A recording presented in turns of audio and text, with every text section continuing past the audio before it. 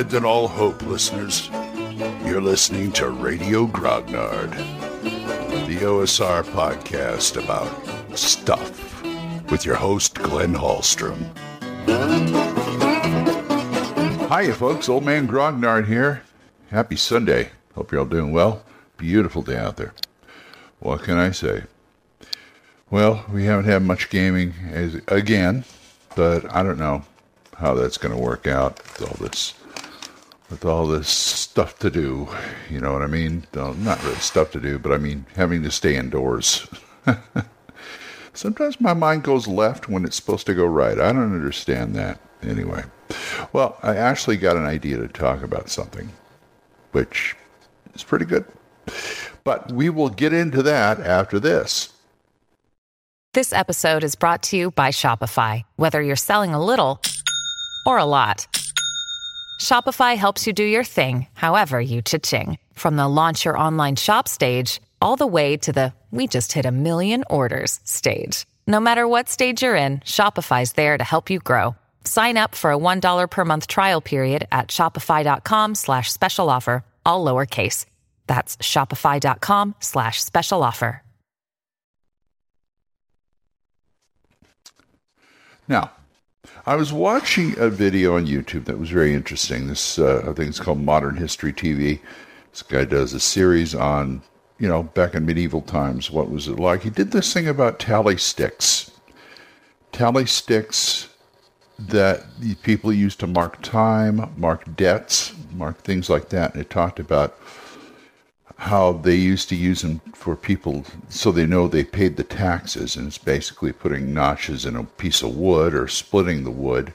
And then you match the other half and you paid your taxes or you paid a debt or whatever. IOUs, you can use that too. Got me to thinking. It also led to me thinking about one of my favorite old-time radio shows, which is yours truly, Johnny Dollar.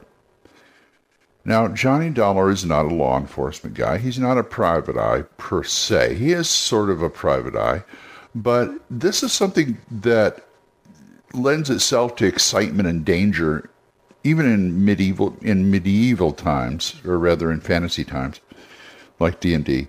But it's a modern thing. Insurance investigators. These guys go out and investigate and make sure the claim is valid, so the insurance company, whether they want to find out if they should pay out or not, they investigate it. Kind of like, and they try and work with the police and things like that. But this show went on for 10 plus years, and it was like one of the last old-time radio shows there was. I think it was probably the last one. It ended in like the late 50s. And it was pretty exciting. I mean, he would run into the same things that, well, maybe not a cop, but they're a little more straightforward. But he was almost like a private eye. He'd run into stuff that private eyes would run into all the time. Gangsters, femme fatales, just bad men, that kind of thing. And it's a very interesting show. You'd think like, okay, an insurance adjuster, big deal, yawn. But no, it was a good show. How about this? I know they probably didn't have the concept of insurance back then, although that would be an interesting concept to introduce in a D&D game. Because you already have taxes.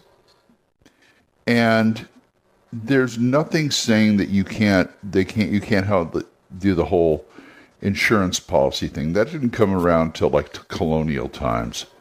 America, Europe colonizing and things like that. Try to remember my James Burke when it actually came around. But introducing it in a fantasy game, there's no real problem to that. What if the player characters were those guys that went out and investigated these claims? You could actually have like a fantasy equivalent of an insurance company that investigates. Money lenders would be great. If not out and out tax collectors, what if the characters were tax collectors? They'd run into all sorts of trouble, and nobody would like them because they collected taxes. But if you didn't want to go that route, like I said, somebody like a money lender, maybe they have an insurance plan or something that would insure things. Or just money lenders who send them out. I mean, yeah, you got bounty hunters, but insurance, the money lender thing. Okay, this guy borrowed 50 gold from me. He didn't pay it back. It was supposed to be due yesterday. He hadn't paid. Go find out what happened. And then they go find out what happened. There's Adventures on the Hook right there. That'd be so great. They could go find this guy. They could get involved in some kind of conspiracy. They can get involved in something that has nothing to do with who they're looking for, but they just happen to be at the wrong place at the wrong time, type thing. Like this village who has an orc horde bearing down on them. Unfortunately, that's where the guy lammed to. That's where he ran to. So you got to not only help the town defend itself because, you don't want to get killed, but you also got to find the guy at the same time. And there's just a myriad of plots you can get out of that. That's one of those things, again, where you have a basic premise for a game that the players can rely on. It's fine, an adventuring company and all that, but you have this basic premise of working for a money lender and going out and find out troubleshooters, basically. Troubleshooters is whatever line it is one of my favorite bases for characters, because characters can come, characters can go. They're all working for the same guy, the same organization. And it's just never ending. And if they are tax collectors, if they have a large enough area, say they're the king's tax collectors, that's a big area. And they may have to go into some uncharted area to find people who aren't paying their taxes, or people who just some reason or another, the royal decree can dispatch them out there for some reason or another. How about taking surveys?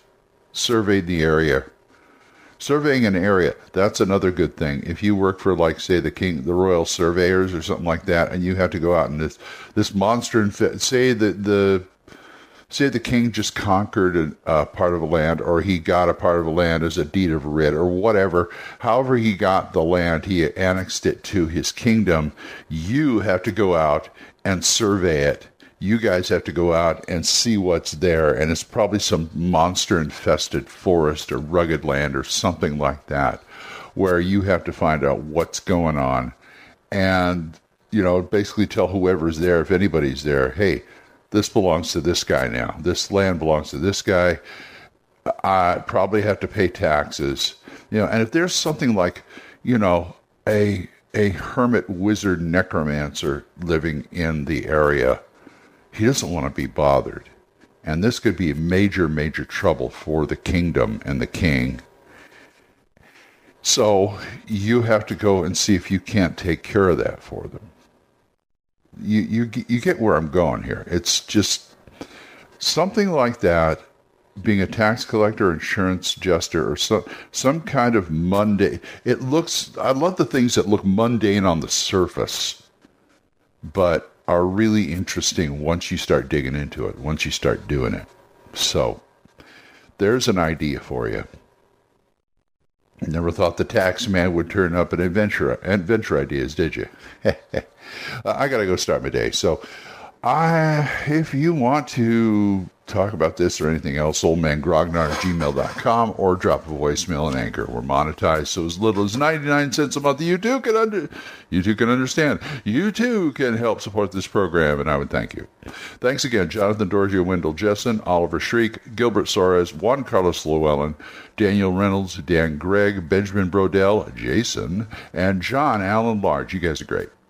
And don't forget to listen to Dan Gregg's The Jung, Y-U-N-G, Jung Grognard podcast, Mark C. Walring's The Yawning Owlbear podcast, and Big John Allen Large's The Red Dice Diaries. So, until I see you folks next time, keep the dice warm, and I'll talk to you later. Bye-bye. Questions? Comments? Send them to oldmangrognard@gmail.com. We'll see you next time when Radio Grognard is on the air.